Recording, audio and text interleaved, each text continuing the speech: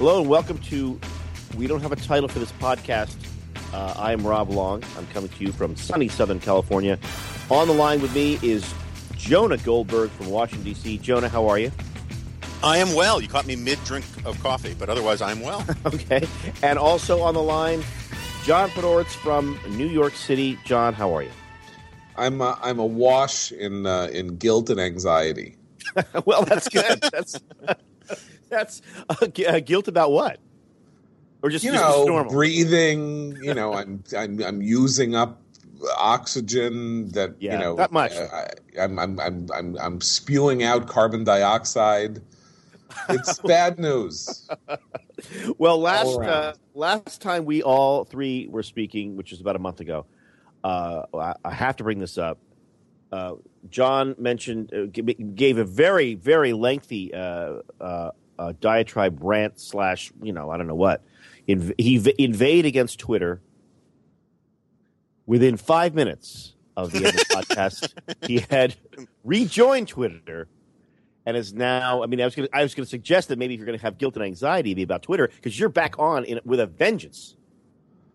Well, I gotta procrastinate some way. My claim was that I was procrastinating too much, and I was also feeling like I was getting into too many stupid Twitter arguments with people.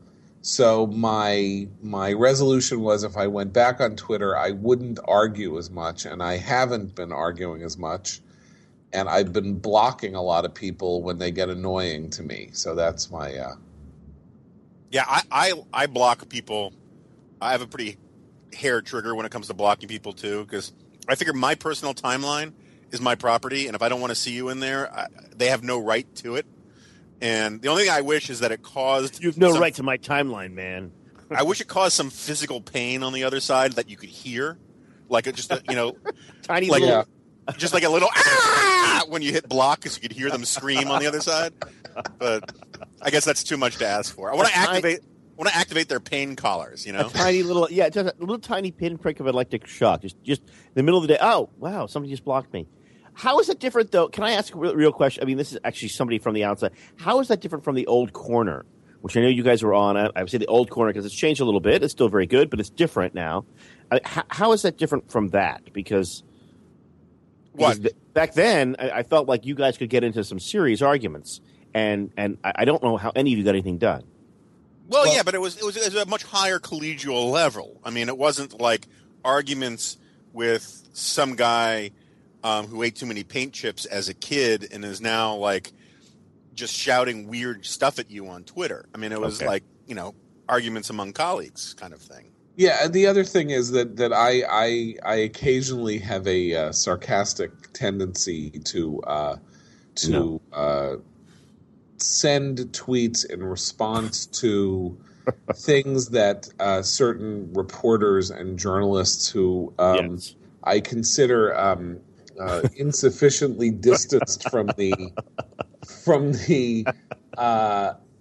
reality. Insufficiently distanced from the lapdoggery of Washington journalists and their connection to the president, to make fun of them for earnest tweets that seem to accept, blatant, preposterous spin that I don't agree with. And given that they are capable of such earnestness, they often respond earnestly and with challenging anger that then provokes it. So I've stopped doing that because I figure, it's like poking fun at people without a sense of humor is a pointless exercise. The way that Twitter is like the old corner years ago, and I think Jonah demonstrated. I haven't been in the corner since 2007, but is that he and I in particular, he having basically originated the form, but others, put up a lot of one-liners, jokes, individual japes, little short, bursts. Those are almost entirely gone from the blogosphere because they have migrated to Twitter. So that part of the corner, which was, you never knew when someone was going to crack wise, is kind of gone. the argument part, I think, came from the fact that there was a febrile set of disagreements. Wait. Right. I'm just googling febrile. Go ahead. Okay. There was a very energetic degree of disagreement on the right on certain very serious issues in say the middle of the last decade, on how the war in Iraq was being prosecuted, on immigration, on questions of whether or not George Bush and the Republicans were overspending, and were they being blamed for things that they shouldn't be blamed for, and a lot of that. And so those arguments were actually taking place in public on the right, a lot of them in the corner. With the advent of the Obama administration and the kind of polemical role that the right now, has adopted in trying to take on the presumptions of Obama and the Democrats and the left, some of the disagreements have been muted. Yeah, no, I think all that's right. I mean, but at the end of the day, just as the guy who came out with the corner, the real pretense of it was, part of the problems, to the extent that the corner still has better traffic today than it did 8 years ago, but part of the problem with the corner, to the extent that it has a problem these days, is that it is so red. It is sort of like the central hub. It's the morning news brief for a lot of conservatives, and it's lost some of that collegial chatter for a host of various reasons, which I would like to return now that my book tour is over and all that kind of stuff. But that's one of my new projects. But the original idea of it was that the stereotype about conservatives is that we're all monolithic. We all think the same way, that we are sort of humorless, and that there's no serious disagreement among us. And these ideas really came to the fore, or this stereotype really came to the fore under Bush for all the obvious and maybe less obvious reasons. And what I want to do is create the fiction, because of course it's a fiction, of what a sort of the coffee break room at National Review would sound like. And the reality is that conservatives argue with each other all of the time, about all sorts of things, about what to believe, what to think, what the right position should be.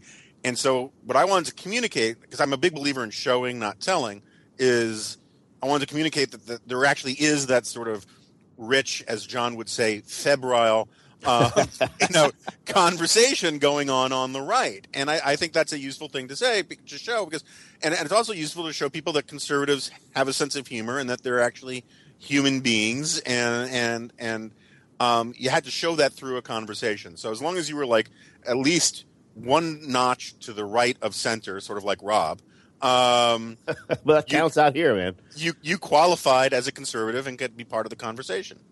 The weird thing, the most amazing thing about it was that you're right, that it was so funny. I mean, it still is funny. It still has witty stuff there, but you're also correct. I think it's become a kind of just by virtue of its success, it's become a very institutional place to go. But I did find that useful. I mean, it was useful for me sometimes, because I would go to some of these conservative events and everybody was so serious all the time. And it was pretty good for me, because I get to tell a few jokes and be really popular. But the standard for what passed as funny was pretty low. It's always like it was the equivalent of when Republicans would say, "We've got a star-studded, celebrity-filled convention. We have Bo Derek and Pat Boone," and it's always like, well, I mean, they're great people and all, but they're not. They both those people occasionally have trouble getting a table at a restaurant. Let's put it that way. And so, good Lord, the hound from hell is barking in agreement with me. But I enjoyed it kind of as an audience member, because I was never on it. I kind of enjoyed reading it and laughing and joking around. And I also think it probably did a good job. It probably did accomplish what Jonas said, which is that it made some conservatives in America it's very easy to ghettoize for the national media. If you're a political writer, you're a conservative political writer, or you're an arch conservative political writer, not just a writer. it made some of them realize that actually there are personalities here that are fun or funny or interesting and worth paying attention to. I mean, to that extent, mission accomplished, I guess. I mean, we seem to be constantly talking about how liberal and left-wing the media is all the time, but I have to say, I do every now and then stare astonished at the cover of this week's Newsweek, which is Niall Ferguson's cover story, Hit the Road, Barack, Why We Need a New President, and think to myself, what? How did that?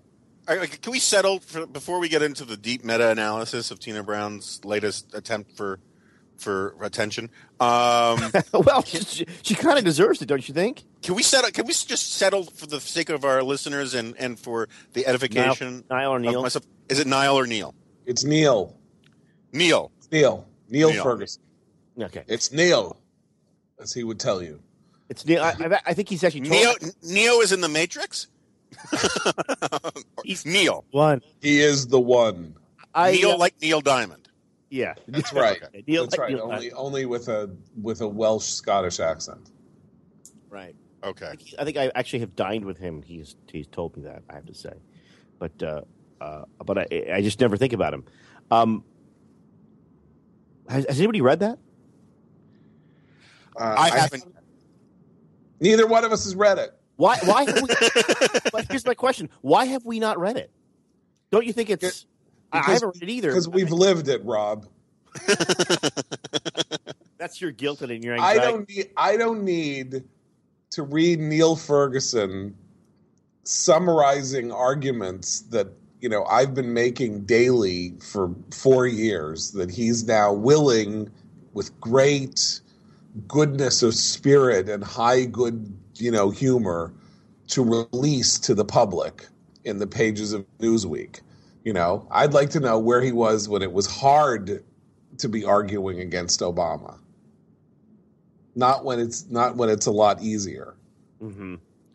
Although I have to say, what I've enjoyed about all of this, and I agree with John entirely. I mean, I like Neil Ferguson. I like some of his books a great deal, and I'm glad he did it. And and I'm troubled that, or I'm sure I should say, put it this way, I am sure that what Tina Brown doing is this is the equivalent of buying plenary indulgences from conservatives. And do you think she cares? Do you think that's really what's going on? I mean, I hope so, but do you think that's really it? No, I don't think that's the primary motivation. I think primary motivation is the stink of failure and urine coming off of Newsweek and how they are just simply. That could be Tina, though. That could be. No, here's how I see it. Here's what happened. Tina and Neil are having lunch or dinner, and Neil says, I like this Paul Ryan. I had dinner with him a couple of years ago. He's a remarkable person. And Tina Brown says, really? No one I know says anything like that. How interesting. And then he says, because he chose Paul Ryan, I think, Romney should be president and Obama's done a bad job. And Tina Brown says, you do? No one I know thinks that. How fascinating. Yeah, that's true. And I can get a cover out of it that doesn't have an aged picture of Princess Diana on it. Or a black and white photo of the 97-year-old Woody Allen. Right. Or Mitt Romney, covered, drenched in blood. Right. Or so, that's I think it was more the good heavens. Famed historian, Neil Ferguson says he thinks Obama's a bad president. Golly gee. Yeah, tippers. There were conservatives I know, Andrew Sullivan and David Frum, don't say that at all.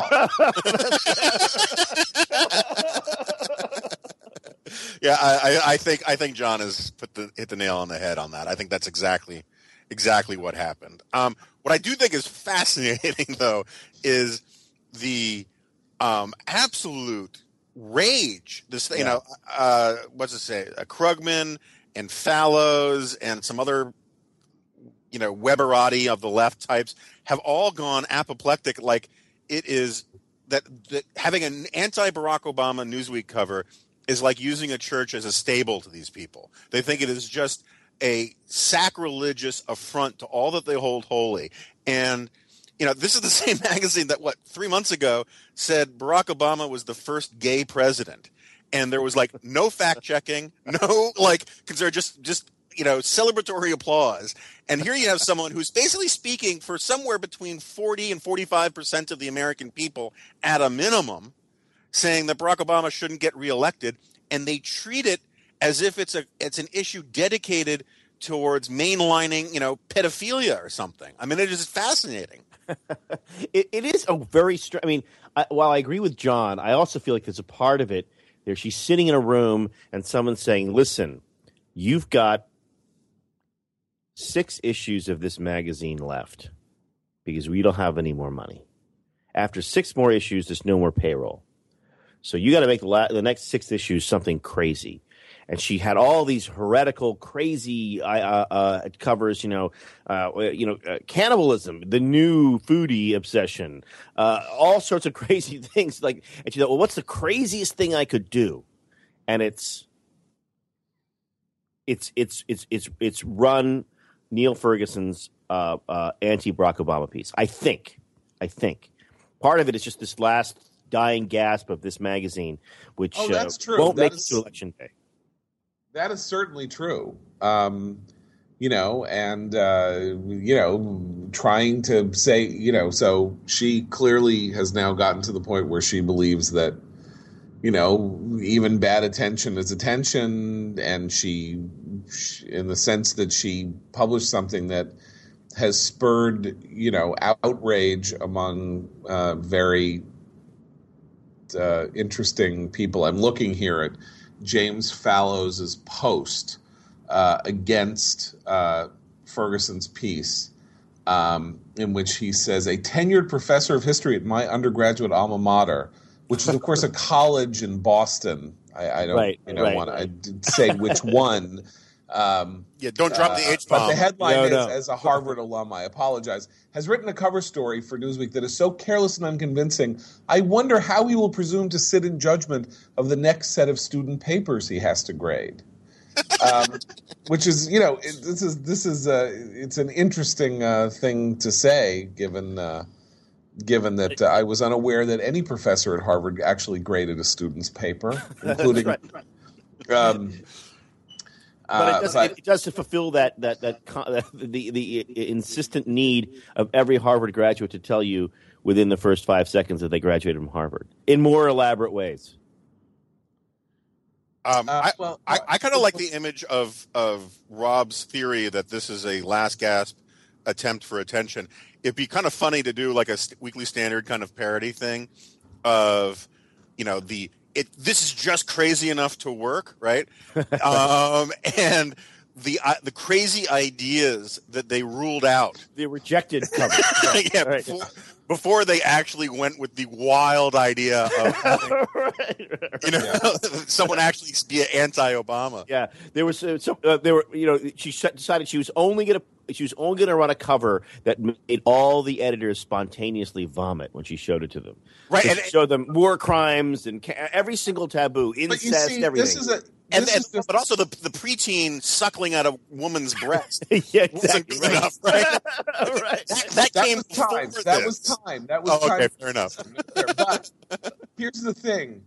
Tina Brown in 1987 was sufficiently, genuinely a controversialist, enough of a controversialist or someone so interested in crazy buzz that she wouldn't have done Barack Obama has to go. She would this week be doing a piece called Why Todd Aiken is Right. That's what the old Tina Brown, if she really were following her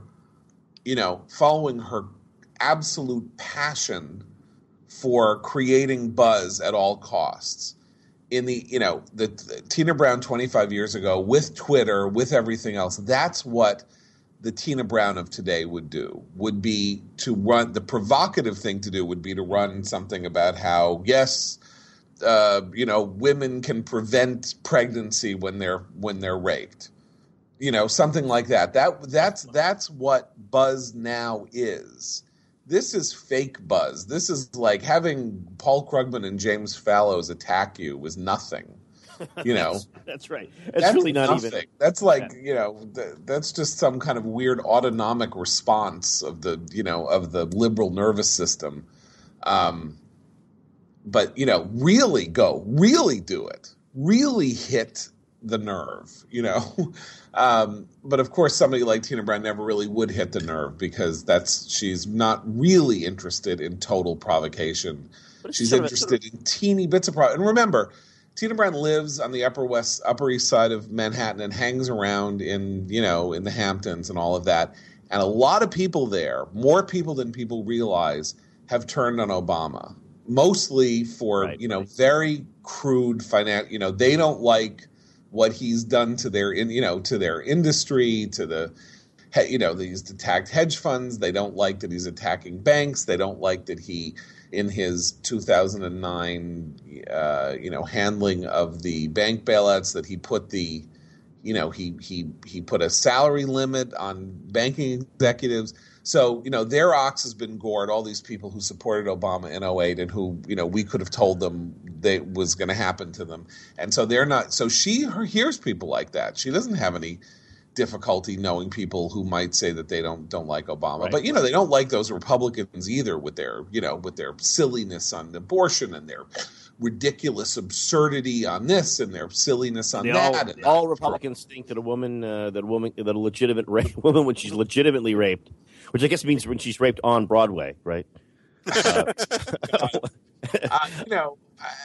is an astonishing thing. Bethany Mandel, who works for me, has put up a blog post on the Commentary Magazine website about thinking about how there was this mad rush by the right the minute that Aiken opened his mouth to distance themselves, to attack him, to talk about how he was wrong, politicians fleeing.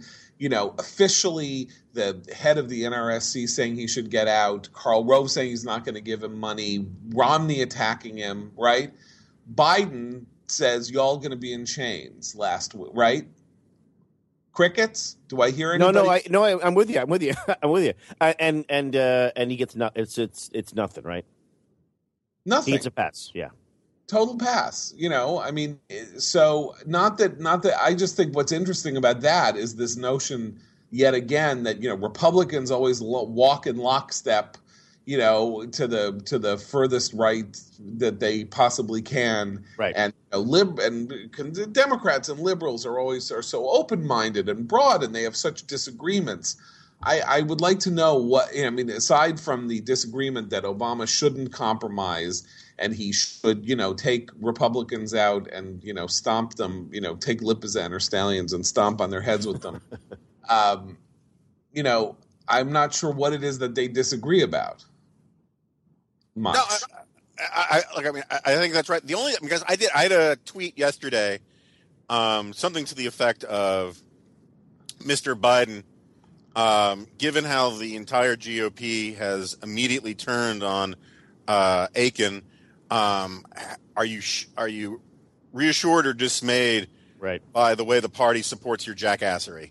And Salon labeled it the dumbest tweet of the day. I got all this sort of trollery coming after me about it, and but I think there is an important difference, right? In that, at least, I don't want to give a percentage, but some significant portion of the conservatives turning on Aiken has to do with the fact that they really want to win that Senate seat. And the support that you get for Biden, or the support, think about the support that Anthony Weiner had for months. Or the support to this day that Bill Clinton, who was legitimately accused of legitimately raping somebody. That's exactly right. That's exactly right. Not talking about some sort of harebrained theory of biology, but actually raping somebody. So much of it has to do with the relationship to power politics than it has to do with anything like principle. And if I think if a lot of Republicans thought that Aiken could survive, there'd be fewer calls for him to step down. I think that's the honest truth of it. Well, no doubt. That's absolutely true. But so so everything is mixed. Things are always mixed together. But the reality of the circumstances are that the more you think about what Aiken said, the worse it becomes. Yeah. You know, I wrote a blog post in which I said that he did an extraordinary offense to pro-lifers because, you know, the moral grappling among, pro-lifers with the incredibly difficult issue of what happens if a pregnancy is caused by incest or rape is an elevating aspect of pro-life philosophy. It forces them to face, something very difficult and say, whatever is the circumstance, that is a person in there who is ensouled and who is, deserving of human rights and is innocent of whatever crime was committed in the creation of him or her. And Aiken comes along, and what Aiken says is, hey, guess what? Magically, this isn't a problem. Don't worry about it. Because women have a mystical capacity to repel the seed of a rapist, and nothing will happen. So please don't worry about it. So guess what? This is not something we have to grapple with seriously. This is something we can just ignore. What a relief. Bring on the marching band. But it's one of these things that it's part of it. But it's a clown car, right? Because it gets stupider. The stupidity just keeps coming out. Because he, in the same statement, he also says, well, let's just assume that the Jedi midichlorians don't stop the rapists, seed from planting, and somehow she gets pregnant. So he's still allowing for the fact that some legitimate rape victims get pregnant. And if you're going to do that, then why the hell are you talking about this at all? Well, because he talked to a doctor, Jonah. Right. But he talked to a doctor, and the doctor said, listen. All right, but I agreed that the other side has this. Agreed that there's a sort of imbalance in the way these people are treated. Why is it always out? I mean, why does it seem to me anyway that it's always our side that has this craziness about these issues? I mean, and why is it perfect that he's on the House Science Subcommittee or something? I mean, why is that? I mean, why are these people? Why can you, if you are a partisan opponent, legitimately take this guy who's running for the Senate and wrap him around our necks? And why is it always ours? Why do we have to put? Why doesn't somebody in the? I mean, I can't believe I'm saying this, but somebody in the Missouri State Republican Party, whoa, it can't be him. He's nuts. Well, I mean, look, there are two ways of looking at this, one of which is that there were three candidates in the Missouri Senate Republican primary. He got 36%, and the others together got, 60. Right. So it's not as though, he, won an absolute majority of Missourians. Clearly, conservative Missourians, 60% of conservative Missourians did not think that he was the candidate for them. It's not like he won an overwhelming victory. On the other hand, just to be fair and balanced here, it's one thing to come up with these views. You have, I would guess close to the entirety of the Democratic caucus in the Senate now that supports the act of pulling an 8-month-old unborn child halfway out of a woman's body and crushing its skull and sucking the brains out so that the baby can be aborted while being born. That's a pretty radical, Pat Moynihan it's probably called that infanticide, and that is something that is an utterly uncontroversial view on the.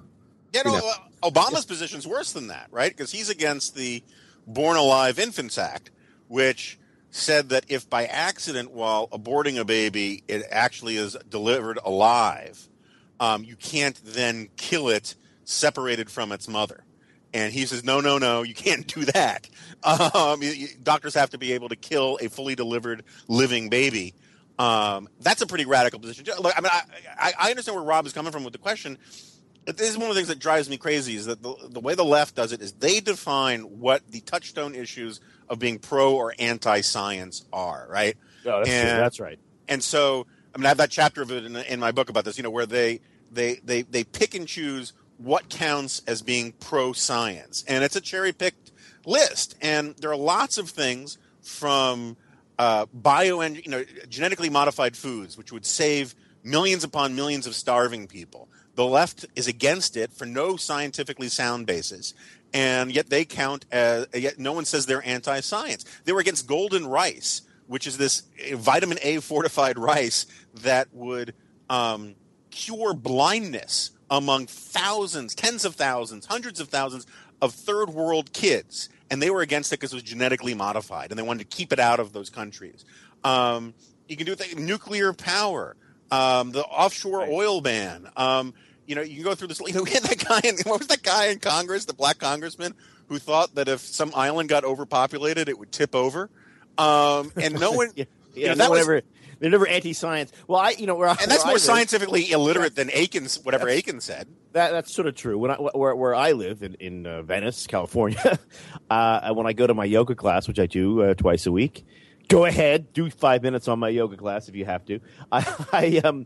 I often sit there with a bunch of people who are all, from the west side of LA, extremely liberal. We sit and there's a lot of, there's a certain amount of beginning and ending of a yoga class of the great spirit in all of us and the chanting and oming and saying, set your intentions and send whatever it is to the healing power of our vibes here. See, I was psyched there because when you said you go to your yoga class and you're sitting there, I was like, this is yoga I can get behind. No, that's the very beginning, right? And and then all very it's all very weirdly superstitious. Frankly, it's superstitious nonsense, right? Ganesh, the elephant-headed god, is going to smile on us, and then they all leave the yoga class and get in their cars and talk about how terrible and anti-science Republicans are, whereas they believe a whole host of craziness about vaccinations and our spirit guides and all this other crap that we're supposed to sort of put up with. But that's still, there's still something about the brand. We have to be honest that we have to police more carefully. I mean, weren't we all better off when these Senate candidates were chosen in smoke-filled rooms? Well, the problem here is twofold. One of which is that what you're revealing is the upside and downside and side of the involvement of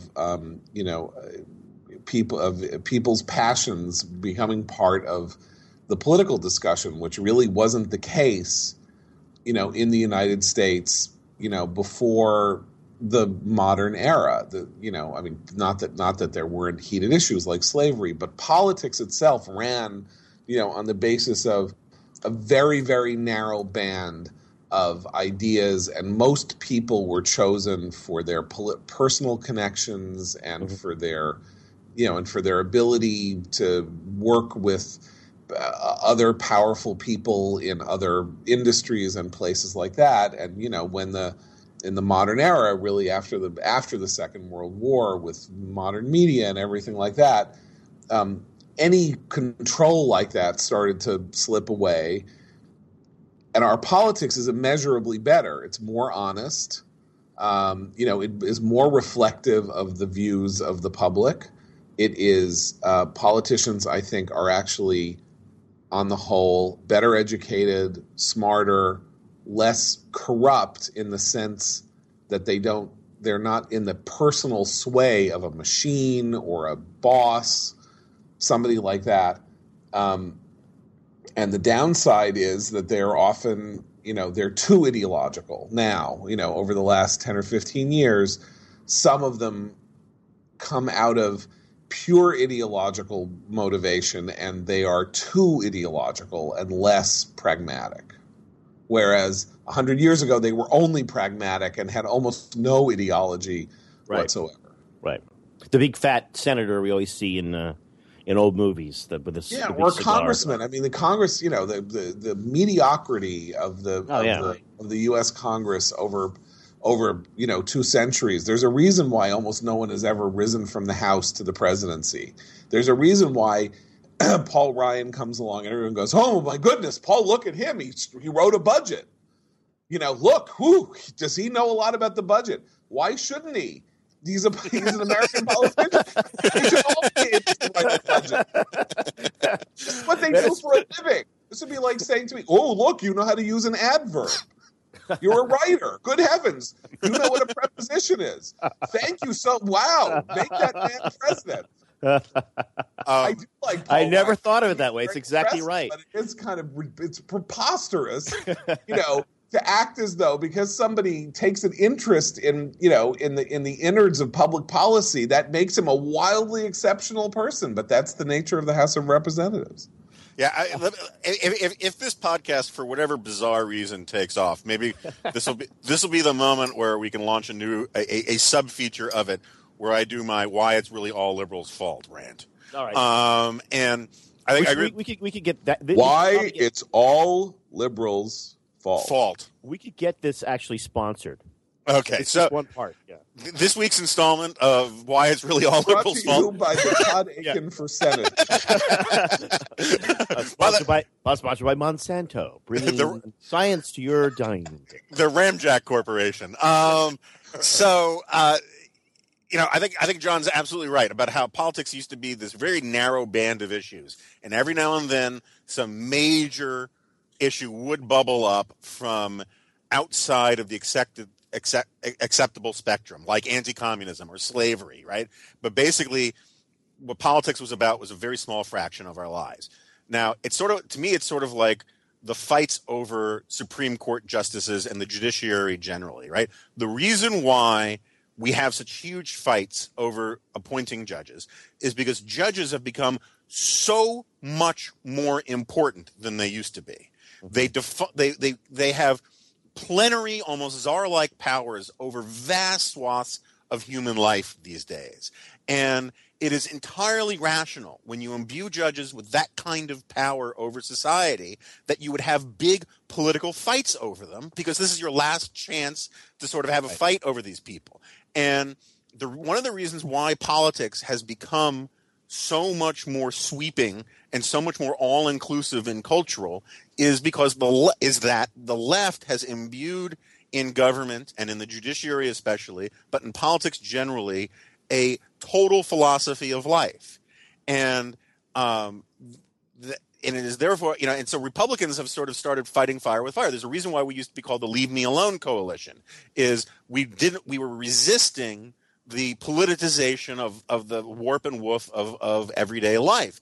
But if you're if that stuff is going to be politicized, then you have no choice but to be involved in that fight.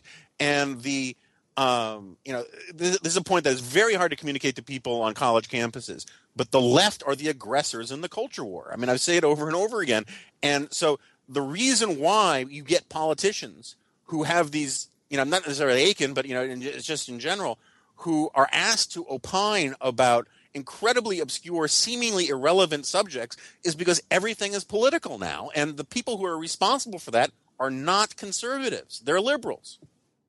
Right, and here's the other thing. So the other aspect of this is this what might be called the democratization of pseudoscience. So that is, everyone now can cite.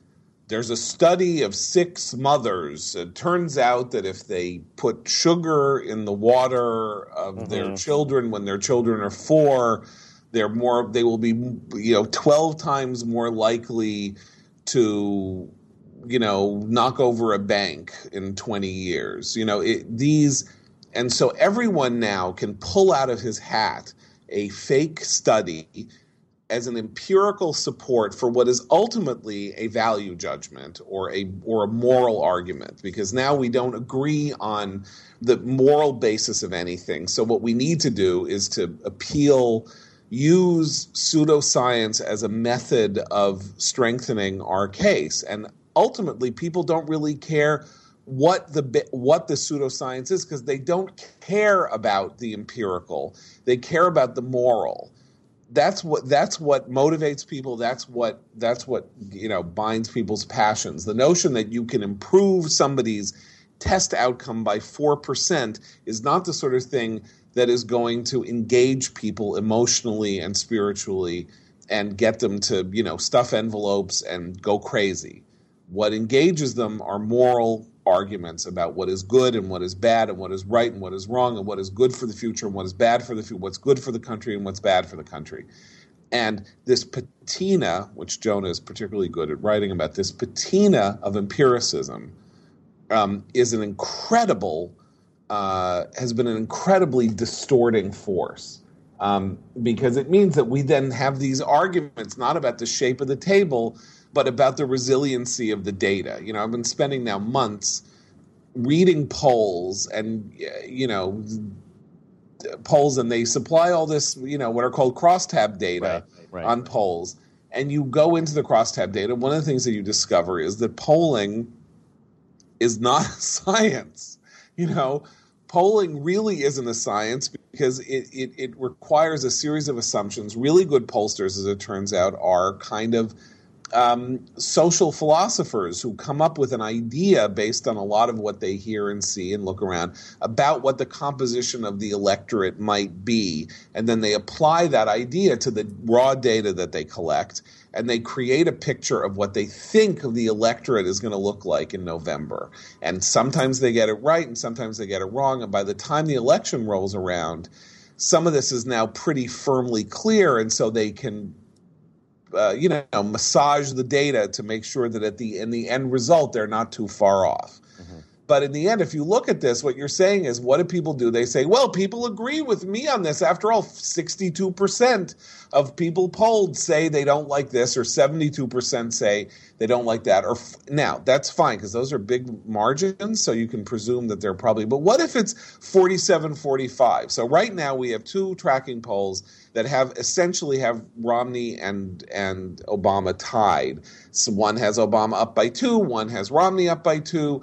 They do this every day. They've been doing it for months, right? Ultimately, and then some polls come in that have Obama up by 6 and Romney down by 2. And in the end, what all this shows is that this is as close to it, as far as we can tell, this is a tied race. Everything is tied, right? So what happens?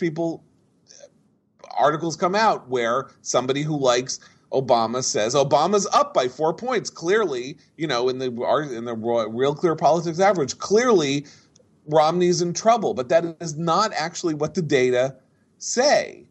But people who aren't digging into it and don't understand these niceties simply take that as news, and then they panic. And if they want Romney to win, they panic, and if they want Obama to win, they get this patina of self-satisfaction. And none of this is helpful. It's all a distraction. It's all noise.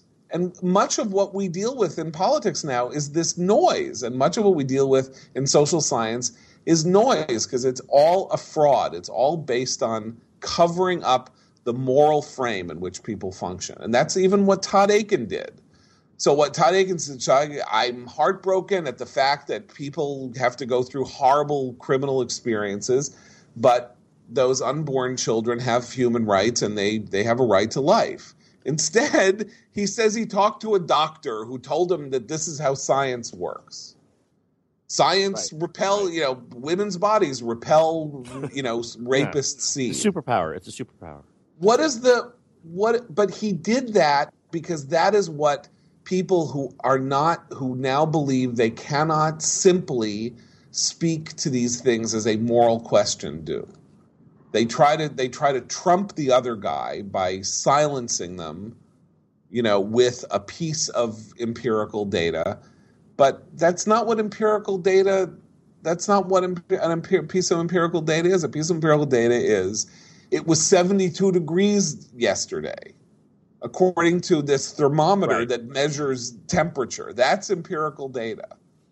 Well, it's funny though. I mean, I've been thinking about this. I mean, because I think, not to take over Rob's job of moving the conversation along, but I think Akin has gotten his share from us.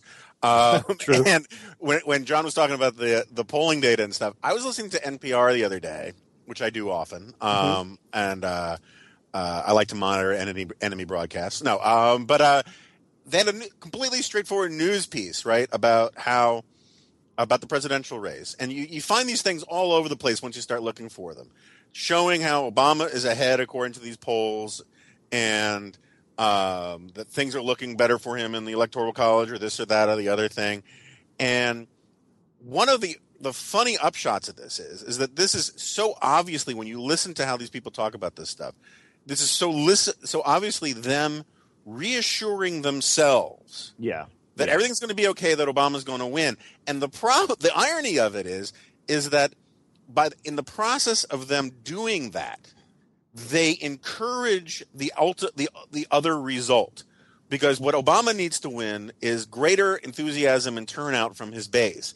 And if those people think it's a foregone conclusion that Obama will win without them, they won't show up. If you tell a bunch of Tea Party types that right now they're a little behind, but this thing is still winnable, they will take their mother off the ventilator and drag her down to the polling places. You know? Anyway.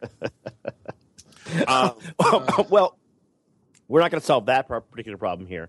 Although I am persuaded by John's analysis. I think that probably is true. Once you sort of, but also the truth is, once you sort of take, once it all becomes an argument by the world's laziest people, by which I mean political reporters on television, the absolute laziest people. It's so easy to argue about perception and about message, because that means I'm arguing about which movies got better reviews than other movies. I don't have to actually see the movie. So essentially, we can talk about Tina Brown's cover story, Neil Ferguson's cover story in Tina Brown's Newsweek, but we don't have to actually read it, because we're really just talking about how it might play to other people. I remember once going to a focus group for a TV show, and it's like, a focus group, 23 people sitting in a room, guided in some idiotic conversation about whatever it is you just spent $3 million to do.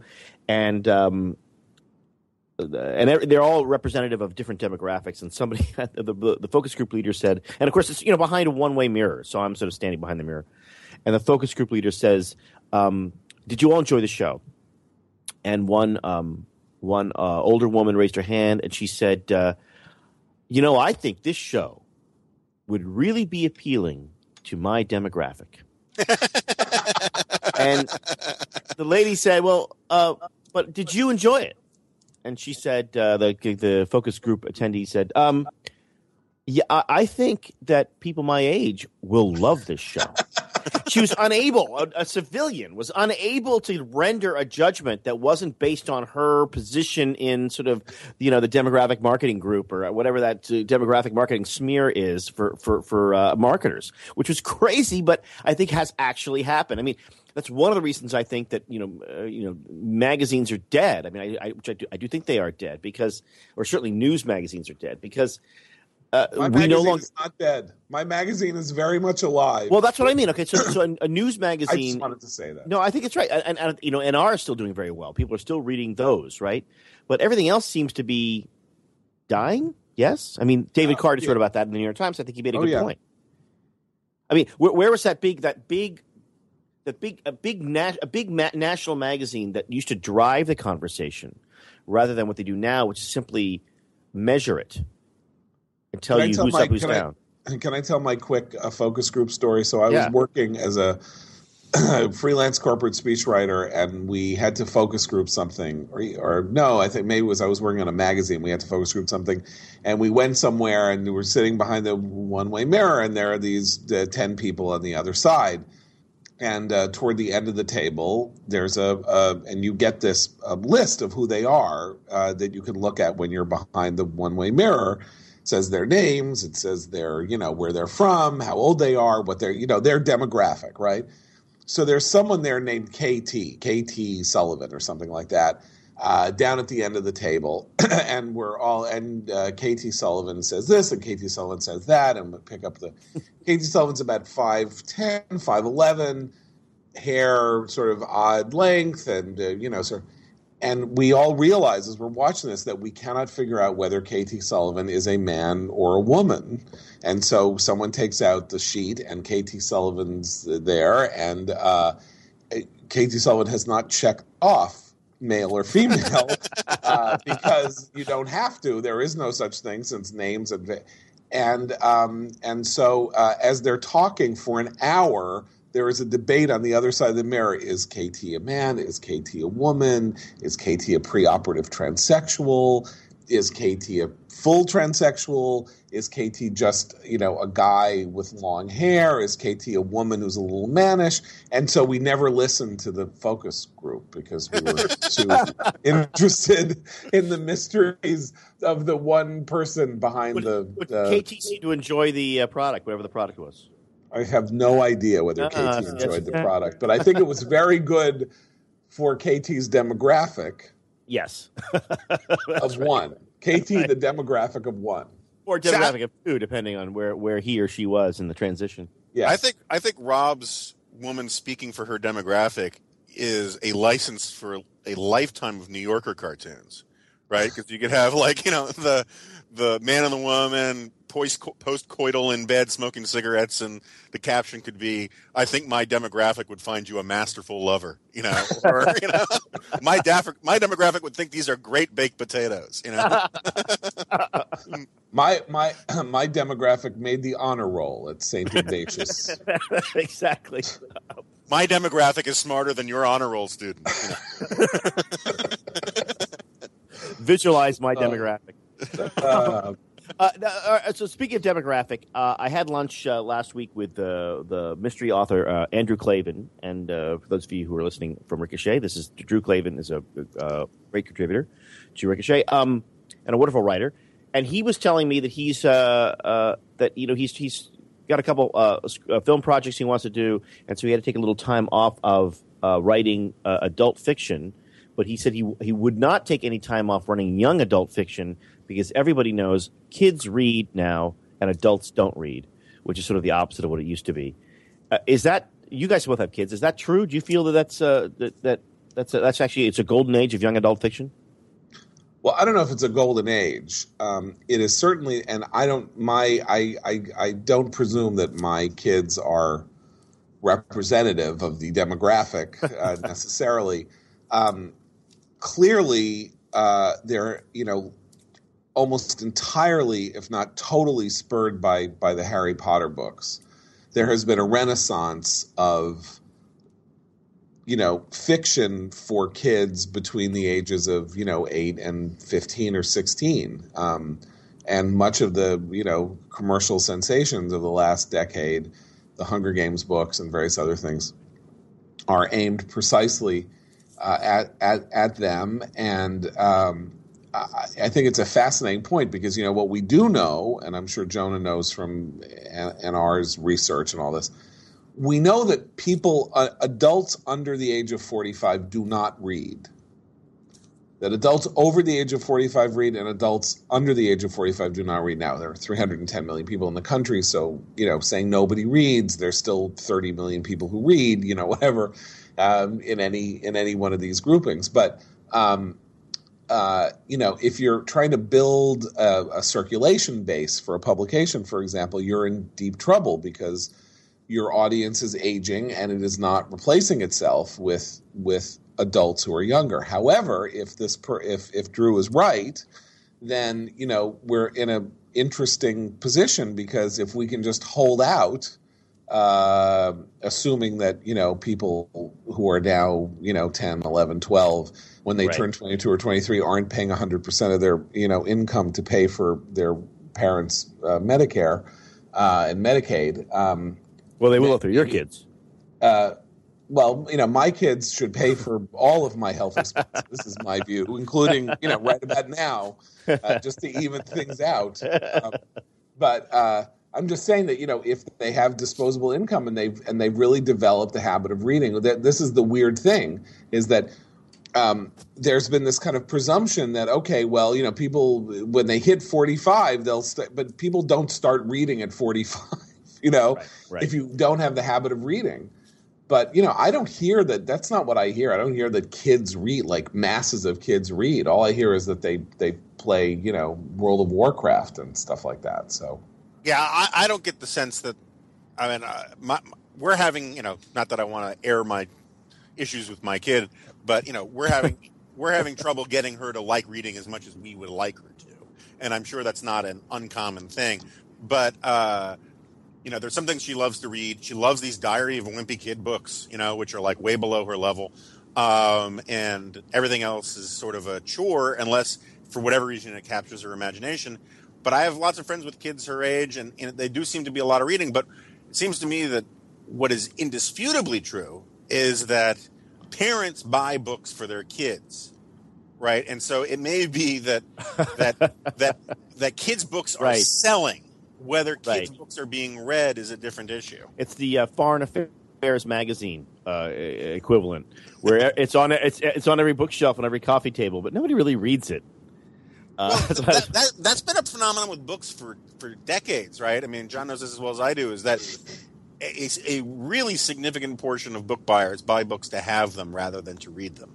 Right, and that's and I'm sure that will be true of kids as well, and it's true of magazines as well. It's a kind of affinity purchase, or it's an affinity thing to own. But I wonder if it's going to be true though in the era of the iPad, right? Because you can't show it. That's right. The iPad and the Kindle. There's no Veblen-esque conspicuous consumption. You can't tell people, "Oh, I have every issue of Foreign Affairs on my Kindle." No one cares, right? So it's a problem. But it's another interesting problem. I ride the New York subways every day, and I read most of what I read on an iPad. And one thing that you can't do is look around the subway to see what people are reading, because people are reading on reading devices, and you can't see a dust jacket. Yeah. So you don't see 10 books, the same 6 or 7 books. People really seem to be enjoying X or Y. Not, I think, that they would necessarily be showing their 50 Shades of Grey books. If they I've seen a lot of them. Yeah. Also, like half of them are actually just watching porn.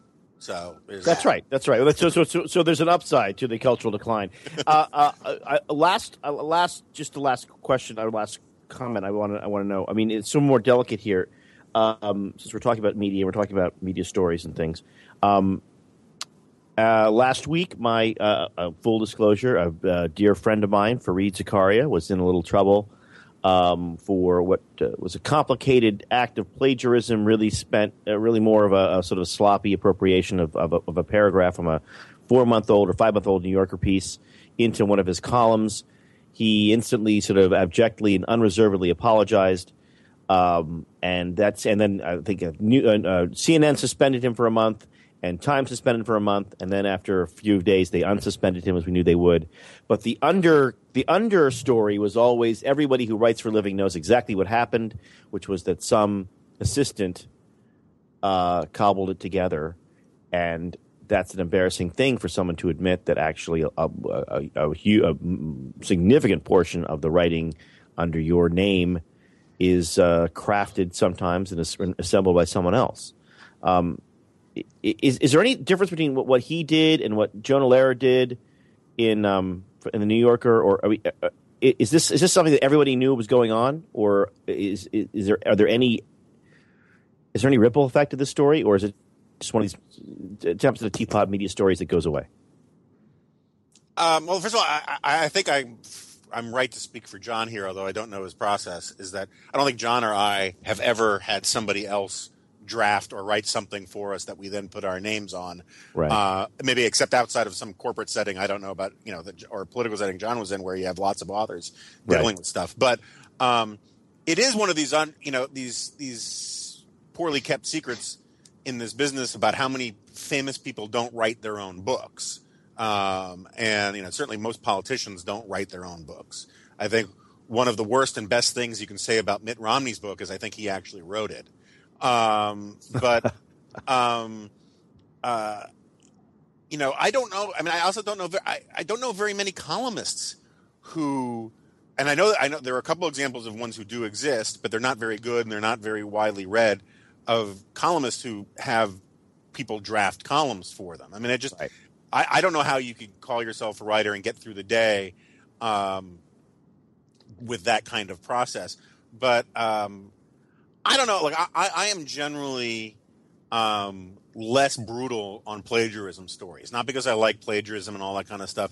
My view about plagiarism stuff is that everybody is allowed the benefit of the doubt for one mistake. It's when when it's the pattern. It's like with people. It's like with hiring people. Everybody makes mistakes. You don't punish people for a mistake, too much. You punish people for patterns of mistakes. And it's the same thing with writing. If someone is in the process of rationalizing plagiarism to themselves, then that's a real that is a real writerly sin. In terms of Jonah Lehrer, I'm sort of torn. I think manufacturing quotes is evil and terrible, and you should never do that. But the original charge against him was recycling the stuff that he had written before. Yeah, that kind of scared me because dear Lord, if that's I mean, that was like I didn't realize that was a problem. I thought that was a sign of my professionalism that I can I can do it two different ways. I mean, look, there are three different things here, right? So there was repurposing your own material, which may be a problem for his own employer who may not like that they're not publishing something that's entirely fresh, or for the first person who published it who may have the copyright on it and therefore thinks that some property was appropriated. But that's not a big deal. Then there is plagiarism, and plagiarism, which is the actual lifting of an entire passage or more than that from one thing to another, acting as though it is yours, is a very big deal because it is, it's an act of it's an act of theft. And indeed, one of the interesting things about plagiarists is what they resemble most is a kleptomaniac because they can't stop doing it. It's either like a Ponzi scheme or they're kleptomaniacs. Like once they start, they can't stop, or they really want to get caught and they keep doing it and getting a frisson and get more and more and more, brazen until they get caught.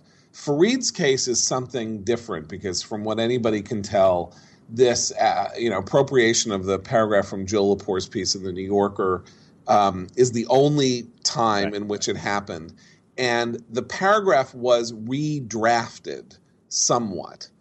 And this it looked like a summary, actually, that then ended up. It was clearly lifted, and with conscious knowledge that if you did that without changing stuff around, you would be plagiarizing. Right. So as a result, it's not exactly plagiarism, and I would say that it's a misdemeanor. Verging on a misdemeanor, verging on a felony. I've known Fareed for a quarter century. I don't believe his explanations because he says he was copying from one thing to another and he didn't know. This is nonsense. As Jonah says, I've never not written anything under my own name, and I forget the things that I write the minute that I finished writing them because I write so much and I can't remember, what I wrote last week. But having said that, I know when I'm writing something that whether I wrote it or whether it's a quote from somebody else. I mean, isn't that true? I mean, maybe three sentences comes from my own fingers, or whether they come from. It's not like I took a note and then I rewrote it somewhere else. That's ridiculous. I know when I'm doing that. And what's more, people do it. If you're taking a fact from a news story, you're not going to quote if your space is limited, if there's a 59% of so and so did thus and such, you may not, or it was in 2006 that somebody did thus and such. You're not necessarily going to cite source of the fact, though on the internet you could now hyperlink to it. But it's a silly, so that's the apology and the explanation are both disingenuous. Like he apologized unreservedly to get himself out of it, and his explanation is not convincing. So what do you think happened? Convincing explanation is the one that you started with, which is that it came from a research assistant. Now, also, I worked at news magazines, and I can tell you that it used to be that news magazines. This was how news magazines were produced. Right. News magazines, the writers of news magazines were plagiarists. That is to say, they took files from reporters in the field. They took them and they rewrote them to turn them into an article. And for a long time, those articles went without bylines, in part to make clear that there was no author of any individual article. And then in the early 70s, bylines came in. But if you wrote a Time cover story, you were appropriating material from 3 or 4 different reporters in the field and structuring it into a narrative. And there may be more sort of a kind of acceptance of this on the part of the old news magazine hands who, first of all, aren't checking any facts anymore. That's what I did when I worked in news magazines, as I was a fact checker. Now, wasn't it true that they would write a piece and they'd write in big caps "check"? TK. Is that how they used to do it? TK. TK. You would say something like this. Ronald Reagan, ate a baby. Fact TK. In parenthesis. Or not in that case. Or not in that case, because everybody knows he did. Everybody knows he did. Menachem Begin killed 300 people at place TK, which meant right. for some reason the letter K instead of C was used. And then the researcher was supposed to find the place where Menachem Begin killed 300 people, which is something that actually happened to me, and Menachem Begin actually never killed 300 people. So, I had to go to the writer and say, I'm sorry, but you have your facts wrong. So, I didn't say TK that one. I said TK right. The place. So yes, so there was that. But what would happen is if you were writing a cover story on New York Magazine, on Israel, the Israel correspondent would send a bunch of what were called files. They would send them to the writer, and the writer would take them. They weren't that well written, but they were where the interviews came from and where the sort of chronology of stuff came from, and then they would turn it into a news magazine narrative. That's how the form was done. Now, Fareed is a Harvard PhD, and he was editor of Foreign Affairs, and he doesn't come from a news magazine background. But he was an editor of Newsweek International. Yes, he was, but he doesn't come from a background. He did that when he was 40 or 35 or something. So all I'm saying is that there may be more of a kind of institutional comfort with the act of rewriting something from somebody else. Right. Yeah, but I think it's probably less that. I mean, the perfect example I was waiting for you to make is the last magazine that still kind of does that is The Economist. But I think that the thing with Fareed is just simply that he has become an institution, right? He's in the Fareed Zakaria business at a pretty high level, and he's probably got this big staff.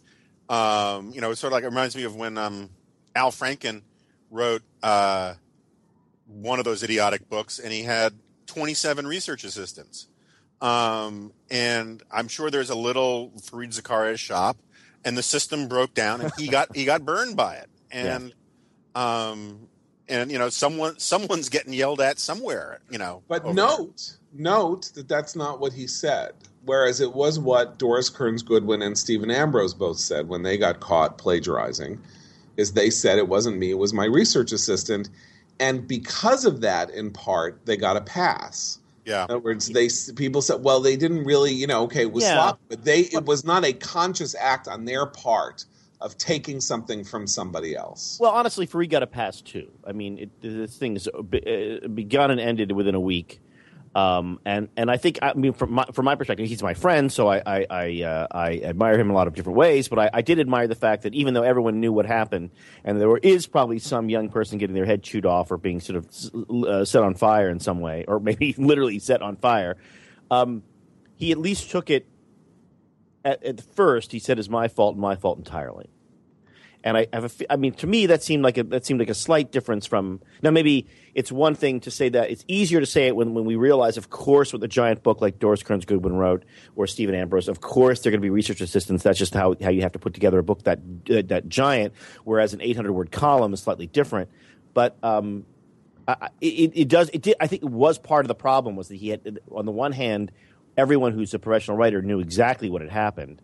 But people who maybe pay the money and expect to read a Fareed Zakaria piece and don't like the idea, even if it's true, that in the same way they don't like the idea that the nurse does a lot of stuff for you when you go to the doctor, and the doctor kind of comes in and looks at the vitals. Hey, I want my doctor for the whole thing. I think a lot of people felt like, hey, wait, I'm paying for Fareed Zakaria. I want Fareed Zakaria. But as Joe points out, it's a giant empire. But also, I was just going to say, when you say that one of his staffers has been set on fire, I think it is repugnant of you to traffic in these South Asian stereotypes. Well, I didn't say it was I didn't say it was because his dowry was insufficient.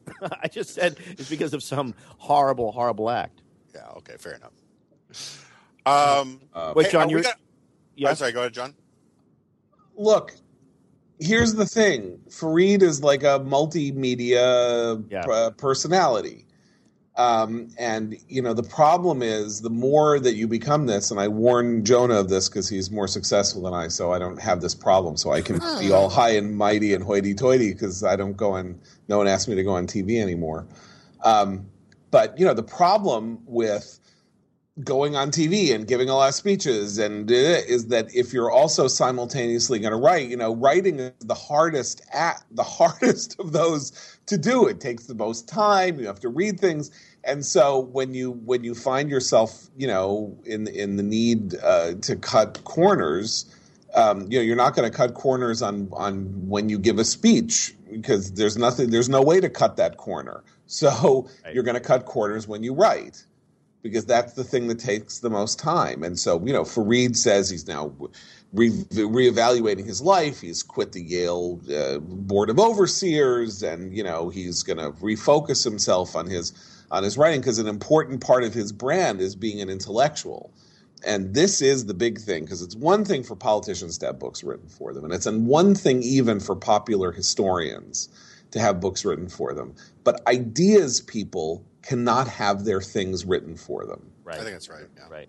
Yeah, that's because that's all writing is the, you know, that's all that kind of writing is the extrapolation of ideas. I am so glad that I don't have that problem. I don't think I've written about an idea. I don't think I've written about an idea. Put it that way. Well, that just makes you the slave of some defunct economist. That's exactly There's right. an obscure reference. That was Keynes, right? Keynes. Yeah, that's you know, every dentist is the slave of some defunct economist. Right. So are we gonna what is the procedure here? Are we gonna ask Ricochet members to come up with suggestions of what this podcast is called? Are we going to? Yeah, I think that's a really good idea. I mean, you know, we talked a lot about media. We don't have to talk about media every time we do this, although I think it's really interesting and nobody else seems to be doing it, and it is something that the three of us are interested in. And speaking for me personally, I don't get enough time to talk about it, and I would love to talk about it more, and you guys certainly have it. I did not begin the podcast as I would like to begin the podcast, which I made a note about yesterday, and I forgot to do it, which is a joke that I heard.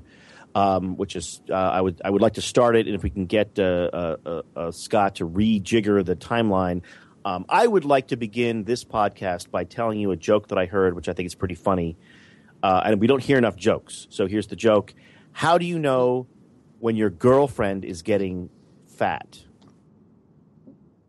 I don't know. How do you know when your girlfriend is getting fat? When she starts to fit into your wife's clothes. Oh! Now, see, my problem is that there used to be a golden age of joke. Jerry Vale. Yeah, so who follows, Steve Lawrence or Jerry Vale? That's a really... We got a big show tonight, fellas. Tip your waitresses. We're here all week. I don't think we hear enough jokes. All right, you want a joke? Yeah, I want to hear a joke. Okay, it's a joke that's in the next issue of Commentary. So there's an old man sitting on a park bench, and he's sobbing. A jogger comes up to him and says, "Sir, what's the matter?" And the man says, "You don't understand. My wife died, and then the next year I met a woman. She's 40 years younger than I am. She cooks, she cleans, she's beautiful. And at night, when we go to bed, she thinks it's the most wonderful. My life is a living paradise now. For the first time, I'm 83 years old, and I'm living in paradise." And the man said, "Well, so why are you crying?" And he says, "I can't remember where I live." Okay, so I don't have a joke, but I did learn something which I've been testing around the office today. I learned something on Twitter that I think is mildly amusing. Take the 3 words, good, eye, as in your ocular organ, your eyeball, right? Good eye, and the word might, as in might doesn't make right. You cannot say the three together in a natural way without sounding Australian. Give it a Good try. eye, might. Right. Good eye might. Having said that, when would you speak those words in sequence? When I give you a piece of paper and say, read these three words. Other than that, I have no idea. But it works around the office. It's entertaining the interns. Those interns, someone needs to get them writing Fareed Zakaria's columns, obviously. Yes, obviously they seem a little underoccupied. Yeah, and also they know how to put words in a unique order rather than an order that's already come before. That's good. All right. Oh boy, that would be how I would begin a podcast if I was going to begin one. So I think we should leave it up to our listeners to try to come up with a title. Although we could probably come up with one. But I mean, does that seem like a fair sort of universe for us to not to confine ourselves to, but as a sort of a departure point? Sure.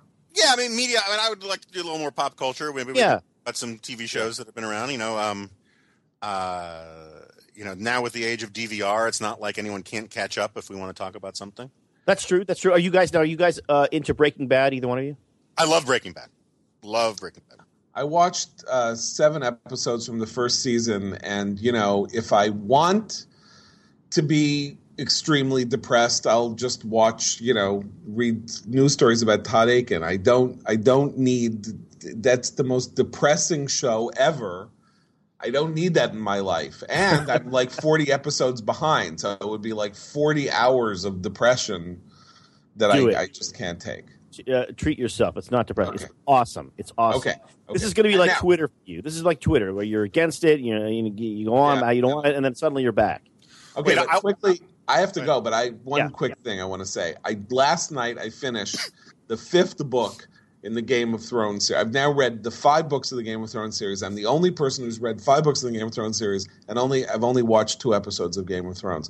Do you know what I think of this? I wasted my life. It was 6 weeks a waste. This is like Lost. This thing is a scandal. The Game of Thrones novels is a scandal. The guy throws out plots and characters. There's now like 1,000 characters, and you're going to this city and that place and this island and that through the narrow sea and this. And the 5th book ends, and you're exactly where you were at the end of the 1st book, except with 4 books and various people getting killed and other things. So why are you surprised? Because I'm an idiot. That's why. Well, I have not read them, but George R.R. Martin, whatever that guy's name is, he's like the one author ever to get death threats telling him that he better not stop writing. Literally, like people said, if you stop writing these books, I'll kill you. It's misery. It's misery. Which is it's like misery. It's a good place to be as a writer. And while I take John's criticisms all to heart, I would rather have the millions of dollars that Martin is sitting on, having written these things, and weather John's stinging criticism than not.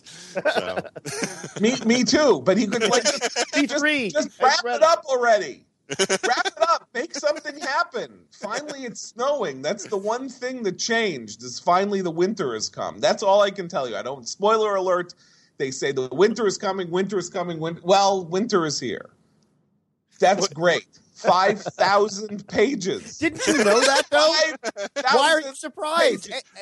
Is there such a thing as a fast-moving 5,000-page novel in a series of many novels? I'm not asking for fast-moving. I'm just saying that we're back where we were. That's all I'm telling you. We're back where we were, and nothing is anywhere near resolution. So that's my story. Well, Moses wrote 5 books, and things are still unresolved. So that's a very good point. Now there's something to end on. Exactly right. Something biblical and appropriate. Hey, fellas, this is a lot of fun. Let's do it again. Okay. Right. Yeah. Anything you guys want to plug for the next couple of days, next week? I know there's. Is there a new commentary coming out? There's a new commentary coming out in September with a big cover story by me called "The American Moment." Excellent, and there's a funny joke too. And there's a couple of jokes and articles by Andy Ferguson, Arthur Herman, Tevi Troy, James Pethokoukis, Todd Lindbergh, Phil Terzian, Joseph Epstein, Jack Wertheimer, Ron Radosh. Wow. William Vogley. And a special guest appearance by Larry Storch. It is Balloon. Jonah, anything you want to plug? Not really. I got a piece in the new Claremont Review of Books, and I'm going to the convention, so I'm looking forward to that. Okay. Cool. All right. I will not be there. Enjoy the hurricane. I hear That's a metaphor. You follow me on Twitter. I'll be live tweeting the conventions. Beautiful. Or at least the open bars. We will. So will I, but I'll be in Manhattan. Thank you, John Podhoretz, editor of Commentary. Thank you, Jonah Goldberg, conservative voice extraordinaire and NRO. This podcast will appear on Commentary on the website. One of the best blogs out there, of course, is Contentions. You put it on your bookmark, and it'll appear on the front page of National Review Online, which domiciles both me and Jonah often. Thank you, fellas, for joining us. Thank you for listening, and we hope to do more of these. And if you like what you hear, please join the conversation at ricochet.com.